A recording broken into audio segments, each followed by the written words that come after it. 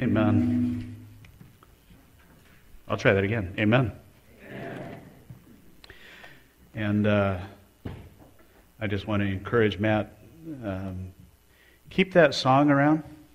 I'm working through the idea of a series through the first 5 chapters of Revelation. The teen Sunday school class and I are going through that right now and thinking of that in the future. And I think that will really fit well when we get into chapters 4 and 5, so I appreciate that. Thanks, Pat, for filling in. Appreciate that. Also, just so we're aware before I get into the other things that we have to do, today's Davey's last Sunday with us for some time as he's heading out to California. And we will be praying that God will be with you and grateful for you serving our country and thanks. So it's good. Kids, ages 3 through first grade, you can go back to children's worship if you would like to do that, and your parents are okay with that. The rest of us, if you would turn in your Bibles to Hebrews chapter 7. Actually, I feel like I had a whole list of announcements before we got into the sermon. Sorry about that. Hebrews 7, we'll begin reading at verse 23.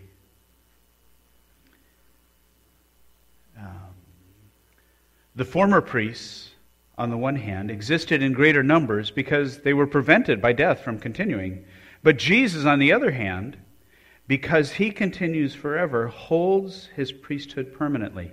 Therefore, he's able to save forever those who draw near to God through him, since he always lives to make intercession for them. For it was fitting for us to have such a high priest, holy, innocent, undefiled, separated from sinners and exalted above the heavens, who does not need daily, like those high priests, to offer up sacrifices, first for his own sins and then for the sins of the people, because this he did once for all when he offered up himself. For the law appoints men as high priests who are weak, but the word of the oath, which came after the law, appoints a son made perfect forever. Let's pray. Our Father in heaven, you are so great. Thank you for the love that you've shown us. Thank you for the life that you've given us. Thank you for your word. We pray, our God, that you will speak to us from your word, that you will transform our lives.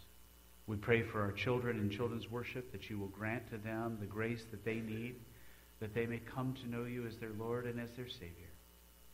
And Father, for every person here, I just beg that you wouldn't allow us to leave the same people that walked in, but that we will have undergone a transformation by the power of your Spirit. We ask this in Jesus' name. Amen. I want to look to start out. Verse 28 really becomes the central focal point of this message. And so I want to ask you to just kind of look there for just a moment, and let's notice the emphasis that he's trying to make. In a very real sense, it's the focal point of the entire chapter 7. So we look at verse 28, and the first thing I want you to notice is the juxtaposition that the author of Hebrews puts between the weak men who were appointed as high priests. He says, for the law appoints men as high priests who are weak. And that's juxtaposed to, but the word of the oath appoints a son who's made perfect. And so he's laying out for us this difference, that you've got the weak men who are high priests, and you have the perfect Son who is the ultimate high priest. And is drawing our attention to Jesus as that perfect high priest. The whole chapter 7 has been about Jesus as the high priest. And this is, if you will, both the climax and the summary of chapter 7. In the first 3 verses of chapter 7, we saw that Jesus is the prototype of the high priest. That even the prototype of Melchizedek, and Melchizedek was greater than the Levitical priests, and we were able to see that, but Jesus is the prototype that if you will, Melchizedek is the shadow of. So the light is standing behind Jesus, and it hits him, and it falls upon the wall in a shadow, and that's Melchizedek. And that's the greatest of the high priests, is just a shadow of Jesus. And we saw in verses 4 through 10 that Jesus deserves our worship, as the author talks about the fact that tithes were paid by the Levitical priests to the Melchizedek priesthood through Abraham. And that reminder that you give tithes as an act of giving of ourselves in worship. And then last week, as we were looking at verses 11 through 22, we saw that Jesus gives real hope.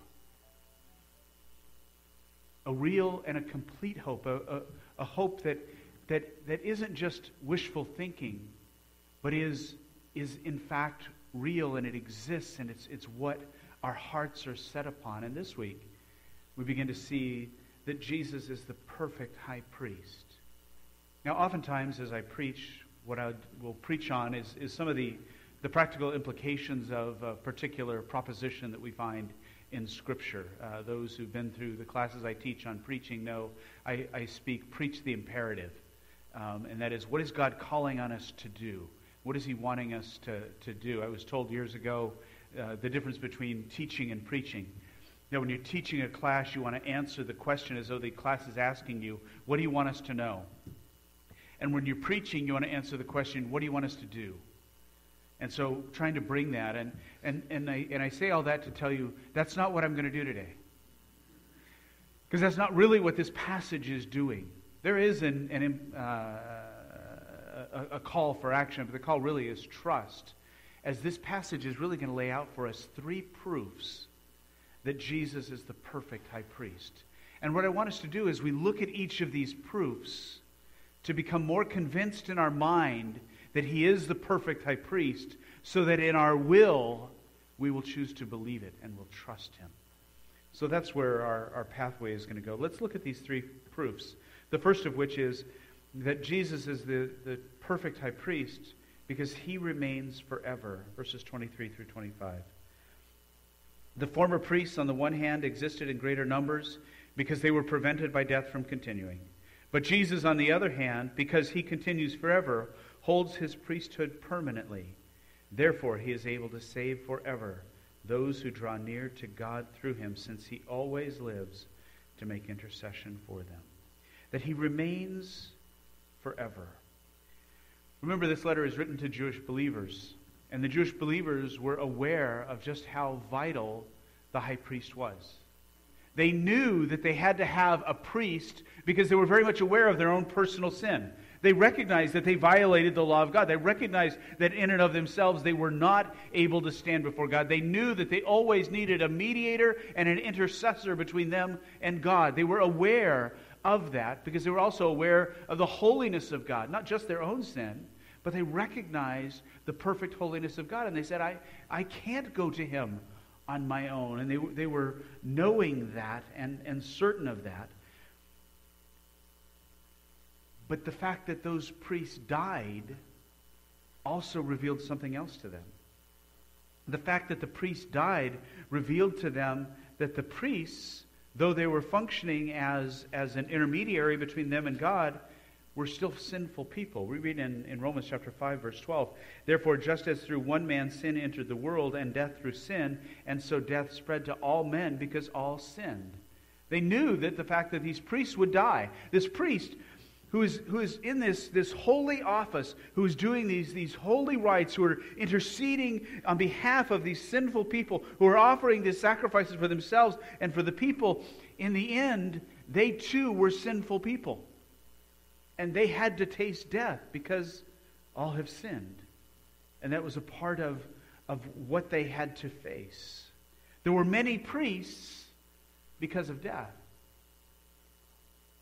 But there's only one Jesus. Because He conquered death. We look at this passage, and it says that He continued, verse 24. But Jesus, on the other hand, because He continues forever, continues. There are a couple words that are taught new Greek students very early, very first vocabulary words. And one of them is meno. Okay, I'm sure that Jim is going, oh, I remember meno. It comes up. And one of the reasons is because it's the perfect form. And so you learn that verb because it fits all the paradigms exactly the way that it's supposed to. And so you learn meno. And meno means to remain. Okay, which is easy to remember because it kind of sounds that way, right? And so I get that. So meno is to remain. And that's the word that's translated here as continues. That He continues, that He remains. But it's more than just remains when we're looking at it in this place. For instance, Robin has discovered years ago that if I've had toast for breakfast, the crumbs have a tendency to minnow on the counter, right? They remain. And that's not entirely what minnow means, but you can see that, okay, well, that remains. But this is speaking of something a little bit deeper than that type of a concept. And we see it used repeatedly in John chapter 15, verses 4 through 10. It's actually used 10 times in those 7 verses, this word minnow. John chapter 15, verse 4. He says, abide in me, minnow. Remain in me. So you see, right away, I could stop there, right? We begin to see that the idea of remaining is more than just happening to be there, but there is a continual presence and a living in there. He says, abide in me and I in you. As the branch cannot bear fruit of itself unless it abides in the vine, so neither can you unless you abide in me. I am the vine, you are the branches. He who abides in me and I in him, he bears much fruit. For apart from me, you can do nothing.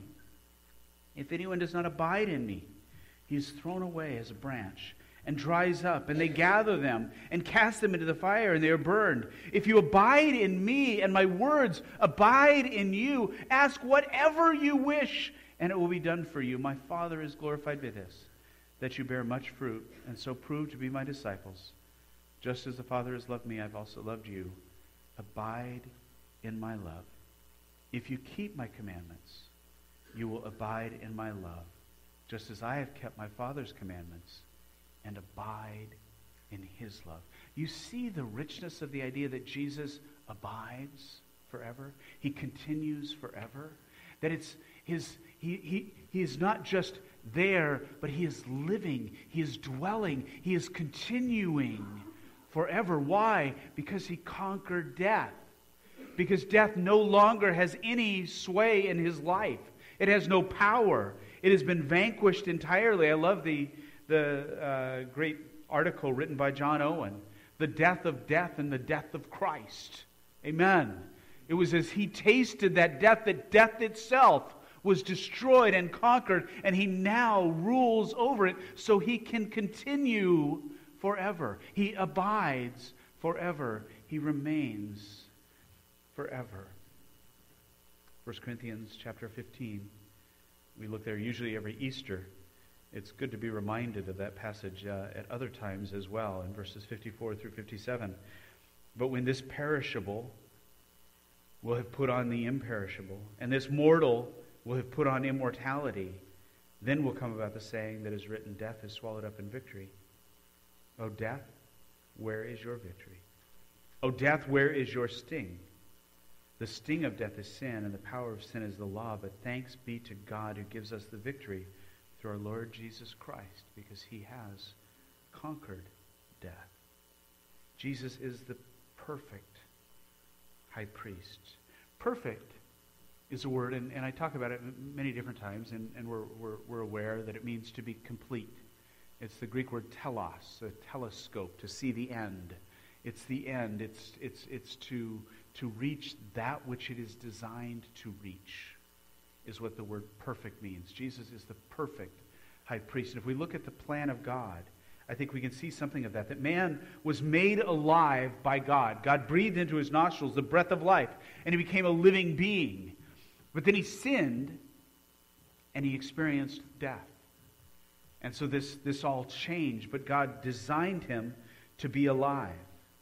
And because man has sinned and tastes death, God demanded and appointed priests who would stand between man and God. And these priests would intercede on behalf of the man, but these priests too would also die. But Jesus, who comes and is the high priest, he himself offers himself as that sacrifice. He himself tastes death, but because he is life itself, death cannot hold him, and he rises from the grave and has conquered death because he is the perfect high priest. He is the one that is the end. He is the goal. He is the one who is able to finish our salvation completely and fully.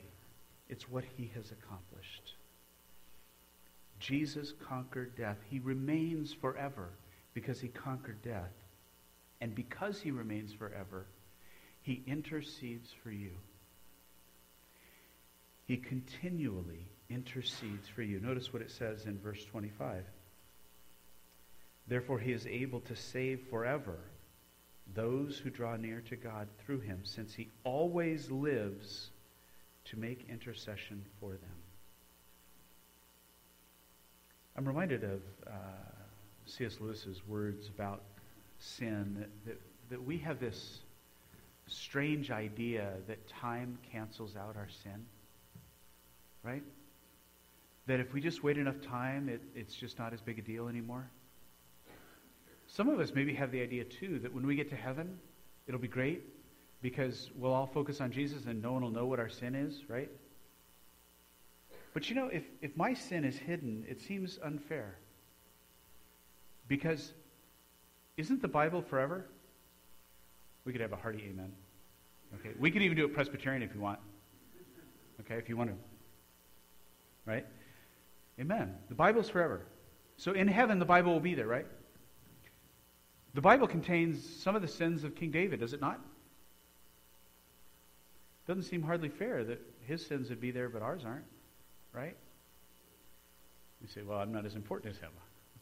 We can hope. We can hope. I have a feeling that something else is going to be the case, that our sin will be known. But it won't be a problem there. You know why? Because Jesus continually intercedes with the Father. Because Jesus remains in his human form. Jesus continues with the scars upon his hands and the scars upon his feet. And he stands before the Father and he lifts up those scars so that God the Father is always forgiving us. Always. Because Jesus always intercedes for us. Because Jesus himself is continually ministering to us in that way. And that's a part of the role of the high priest. Remember there was the time in Israel's history in which they got discontent and they looked around and they saw all of their neighboring nations. And all the other nations, they've got kings. And they said to Samuel, we're kind of like this second-rate nation. What's the deal? We don't have a king. We want a king like all the other nations. Make us a king like them. And so Samuel's a little perturbed and goes to God, and God says, it'll be all right. Go ahead. And so they have this interaction from 1 Samuel chapter 12, verse 19. Then all the people said to Samuel, pray for your servants to the Lord your God, so that we may not die. For we have added to all our sins this evil by asking for ourselves a king. Samuel said to the people, do not fear. You have committed all this evil. Yet do not turn aside from following the Lord, but serve the Lord with all your heart. Let me just say, what wonderful pastoral advice. And as I talk to maybe the elders and other pastors, to just realize how important that is. You know, he didn't belittle what was done. Yeah, you did this great evil. It was big. But then he says, but it doesn't have to define you. He says, then following, he says, yet do not turn aside from following the Lord. Yeah, you did that, but keep going. Don't give up just because you failed. Keep moving forward. You must not turn aside, for then you would go after futile things which cannot profit or deliver, because they're futile. For the Lord will not abandon his people on account of his great name, because the Lord has been pleased to make you a people for himself. Moreover, as for me, and this is a verse that I've taken to heart as a pastor, as for me, far be it from me that I should sin against the Lord by ceasing to pray for you. But I will instruct you in the good and right way. Amen. He goes on. I just want to stop there and just remind us of the significance of what he's saying. Remember, Samuel is a priest. And as a priest, this is what he's saying to the people.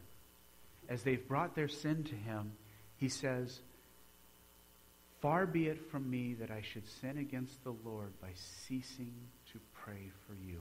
If it would have been a sin for Samuel to stop praying for the people, how much more of a sin would it be if Jesus stopped interceding for us, his beloved? He's alive so that he might make continual intercession for you. Romans 8:34 reminds us of that as Paul is wrestling with the possibility that he be cast out of heaven. And he's asked, what will separate us from God? And he says, who is the one who condemns? Who condemns you? Christ Jesus is he who died. Yes, rather, who was raised, who is at the right hand of God, and who also intercedes for us. It's the role that he plays. As our priest, he continually intercedes for us. And our passage tells us who he intercedes for, does it not? Therefore, he is able also to save forever those who draw near to God. Those who draw near to God, he intercedes for. Which reminds me of Hebrews 11:6. Without faith, it's impossible to please God. Why? For the one who comes to him must believe that he exists and that he's a rewarder of those who seek him. Twice in that verse, it talks about seeking after God. That reminder that we come to him. He intercedes for us that I might come to him, and in coming to him, I know that he intercedes for me. The first proof is that he remains forever. He's the perfect high priest. We know that he remains forever. He's also the perfect high priest because he alone is qualified. In Exodus chapter 29, verses 1 through 14, and I'm just going to summarize that, but you can jot that down and look that up later on. We have the ordination of the priest and what had to be done for the priest to be ordained in the Old Testament. And it's a lengthy ceremony, if you will. And it starts out that the high priests have to offer a sacrifice. And they had to offer 2 rams, and they had to offer a bread sacrifice. And this was necessary for them before anything else. So it started out, we got to offer these sacrifices. Then they had to wash. Isn't that interesting? First the sacrifice, then the washing, then the ceremonial cleansing. Then they had to be clothed, and they had to put on the proper garment. And after they had on the proper garment, then they were anointed with oil. And then, after they had on their garment, and they had anointed with oil, then they had to lay their hands upon the head of a bull. And this is when they would lay their hands on the head of the bull, and they would confess their sins. And then that bull would be sacrificed. Now we have 2 sacrifices for these priests before they could ever function as a priest. They had to go through all of this ceremony, and then the blood of that bull would be put on their ear, on their thumb, and on their big toe. You know the significance of that? Neither do I. No idea whatsoever. But I'll bet it's important. But they constantly wore the blood of the sacrifice as a perpetual reminder for this man who's going to be ordained to this holy office. This is what was required of them. Because it was a sinful man stepping into a holy office. But Jesus is different. Jesus is qualified for the office, not by sacrifices made for him, but because of his intrinsic value and who he was. Let's look at the qualifications as they're laid out for us, showing us, first of all, that he's morally perfect. We look at verse 26, and we see that he's morally perfect. For it was fitting for us to have such a high priest. Now look at the list. Holy, innocent, undefiled, separated from sinners, exalted above the heavens. First of all, holy. The usual word for holy is hagios. Hagios. That's not the word that's here. It's hasios. Hasios, which has a little bit different meaning than just hagios. Hagios means in and of itself to be set apart. We are saints. We are holy ones because we've been set apart. But here he chooses a word that conveys a little bit different of an idea. It means that he is right by intrinsic character. He's right by intrinsic character. There are other words that use for righteous, like dikaios. Dikaios means you're right by conforming to a standard. But hasios means that you're right by your own intrinsic character, not by your conformity to another standard, which is fascinating when we think about that concerning God. God isn't right because he conforms to some external form of rightness. God establishes the external form of rightness by his own character. So Jesus is holy in this way. He's also innocent. Innocent is a word that combines the word kakos, which means bad or evil, with the alpha privative, which means not. So it means he's not bad, he's not evil. Not only is he holy, but there's no badness in him. There's no evil in him. There's no mixture, that he's completely separated from that. When you think of badness, you would say of him, it's not there. And so you'd have to put that alpha privative, that not, the alpha privative, like we have a theist and an atheist, right? And we understand what that means. And so you've got kakos and you've got akakos. And akakos is what Jesus is, that there's no bad, none in him. There's no evil. He's innocent. And then he's undefiled. Once again, the use of the alpha privative, but this time meaning he's not morally tainted. Some of you know that I spent about 10 years selling paint. I loved paint. I loved selling paint. It was a joy. Some parts weren't. We had a colorant. It was an external yellow. It was AXX is how we designated this exterior yellow. And you have to have a special yellow when it's exterior because it fades so easily. And so we would be mixing colors. And AXX was unique in that it dried really fast. And so one of the problems that you'd have is we had a manual dispenser. And so you'd pull the lever down and you'd go down. And if you weren't careful with AXX, every time you used it, you had to kind of remount the little spout where it come out of, because if you didn't, the AXX went like this and all over the place, and you have it on you. And there was this special quality of AXX. You would wipe it up and you'd get every rag and you'd try to get it all up and you set the rag and then you reach over here to touch something and you put AXX there. Somehow it got on your hand between. And then you try to wipe that up, and then it ends up here. And it would just spread like wild. It was just all over you all the time. And no matter what, you could look at someone and say, oh, tinted something yellow today, didn't you? Because they've just got it all over. It just did that all the time. It was just this horrible color. We had more mist-tinted paints because of AXX than any other, because it was just this persnickety. And I would tell my folks, I said, it reminds me of sin. Right? Isn't that how sin is in our life? We think we get it all cleaned up, but we've actually still got it, and we touch something else, and we move it over there, and we move it all, and all of a sudden we're just all over the place. But not Jesus. He's completely untainted by sin. He's morally perfect. He's undefiled. And he's not only morally perfect, he is God. For he is separated from sinners. And the word that's translated there, separated from sinners, is a word, it's a perfect participle.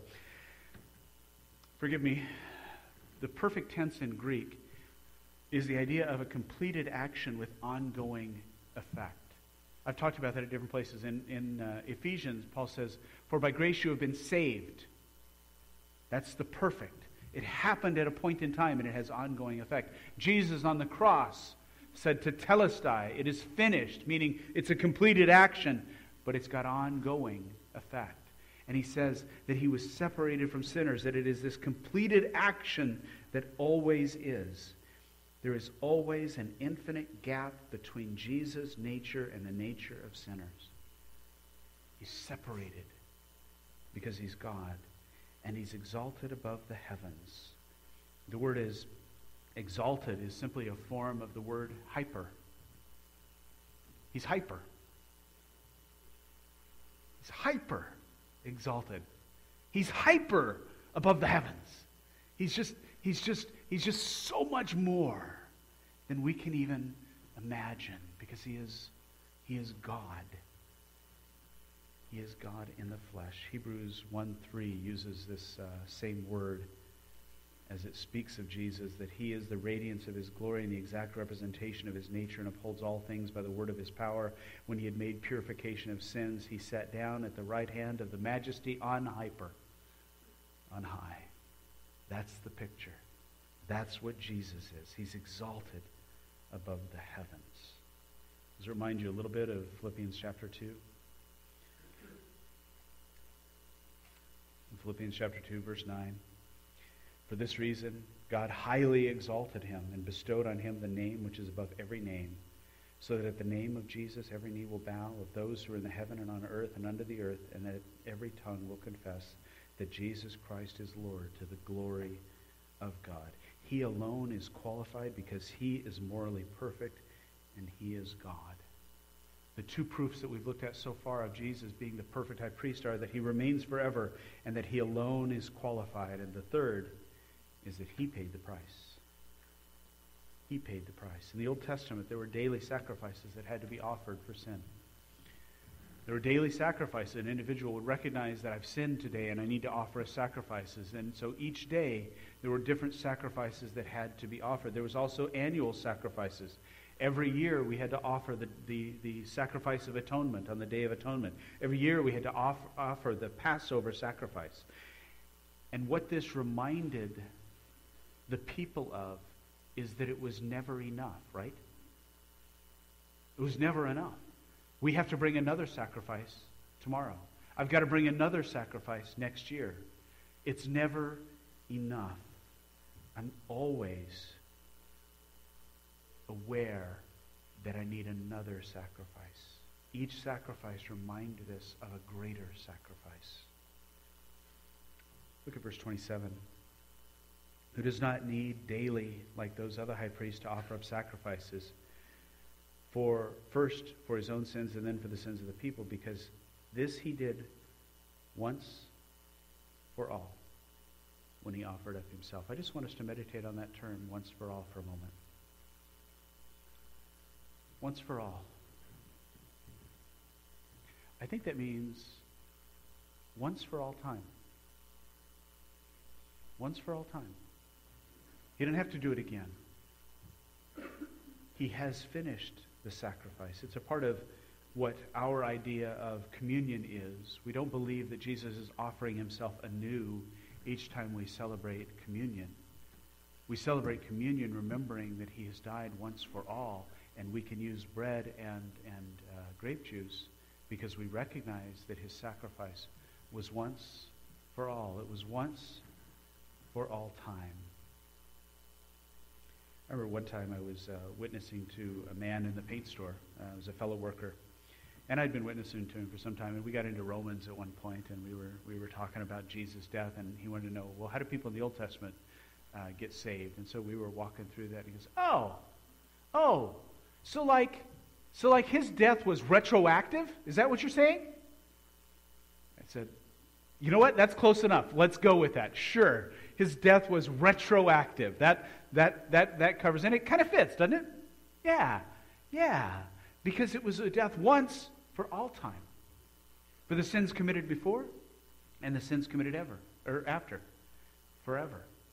For all of those sins, it's a once for all time. And it's also once for all your sins. Once for all your sins. I don't know I think it was a personal devotional time a number of years ago that I was just thinking about Jesus' prayer, and I was looking at Hebrews chapter 12. And in Hebrews chapter 12, it tells us to fix our eyes on Jesus, the author and finisher of our faith, who for the joy set before him endured the cross. And I was thinking about that, the joy set before him. Let me look back at the cross.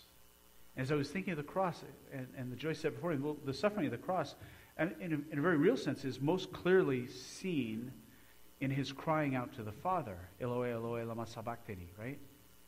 When he says, my God, why have you forsaken me? And I began to think about that. I thought, that's a prayer of Jesus. He's asking God the Father why he's suffering. And I can't imagine the Father not answering Jesus, right? Jesus is God, and he's there. And I believe that the Father answered that. I believe that Jesus, in his deity and his humanity, at that moment knew exactly why the Father was withdrawing from him. And what was shown to him was every one of our sins. Because if he missed one, we're still lost. So every one of the sins was placed upon Jesus, and he was aware of it. And he suffered in that state, aware of each sin and the wrath that was brought upon him for each of those sins. And every one of them is given to him. And then he lifts up his voice and he says, it's finished. As he saw the joy. He saw you and me in heaven with him. It's finished. This is it. It's now paid in full. Evangelism Explosion uses an illustration in which they talk about the word tetelestai, which is perfect, but it was also a word that would be stamped on a bill when the last payment was made. It's finished. The payment has been made in full for your sin and for mine.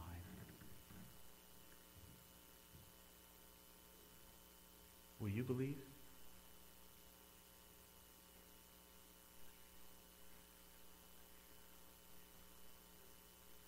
We don't traditionally have altar calls at Presbyterian churches. Altar calls became a way of manipulating people to get them to do things and to feel bad, and so we don't like that. But that doesn't mean we don't have invitations. I'm offering an invitation to each and every person here to look closely. Okay? Our teen Sunday school class has been looking at some of the challenges that the book of Revelation spells out to those early churches and how they struggled. They thought they were okay, and Jesus is saying, you're not okay. You're not okay at all. And they had to be able to look, and they had to be able to see that I thought that I was fine. I've been going to church. I've been doing everything. I thought I was doing just fine. But Jesus said, I'm wretched and poor and blind and naked. Maybe I need to listen to that. And maybe he's piercing your heart. And just maybe he's been working for the last few weeks, and he's just drawing you to say, I want to believe today. I want to put my trust in Jesus. And that means, first of all, that I believe that I need him to pay the price. I can't do it. There's nothing I can offer to him to take away from my sins. I can't do it. I need him to pay that price. I can't trust that God will just overlook my sins because he's just. He could never do that. I need him to pay the price for me. And I also believe that he did. That his death is all I need. I won't make my salvation better by reading my Bible or praying more. My salvation is complete because of what Jesus has done, and I'm going to believe that, and I'm going to live my life based on that principle that Jesus died for my sins. Will you believe today? Please? I invite every person here to put their faith in Jesus this day. I guess maybe going from the sublime to the ridiculous. There's a movie our family enjoys called I, Robot. Those of you who've seen it said, yeah, that's to the ridiculous. Thank you. There's just a scene in that movie that we quote to one another from time to time. And it's a scene in which one of the robotic engineers is talking to the police officer. And she says that a robot could no more commit murder than a man could walk on water. And kind of under his breath, the police officer, Will Smith, says, well, you know, there was this one guy a long time ago. Yeah. We say things like, well, nobody's perfect, right? Right? That's a common saying. Well, nobody's perfect. Well, there was this one guy a long time ago who was. You know what? He was the perfect high priest because he remains forever, because he alone is qualified, and because he paid the price. Will you trust him? Let's pray. Father, thanks for your word and the power of your word. Thank you so much more for Jesus. Oh, Jesus, we love you so much. Thank you for dying for us.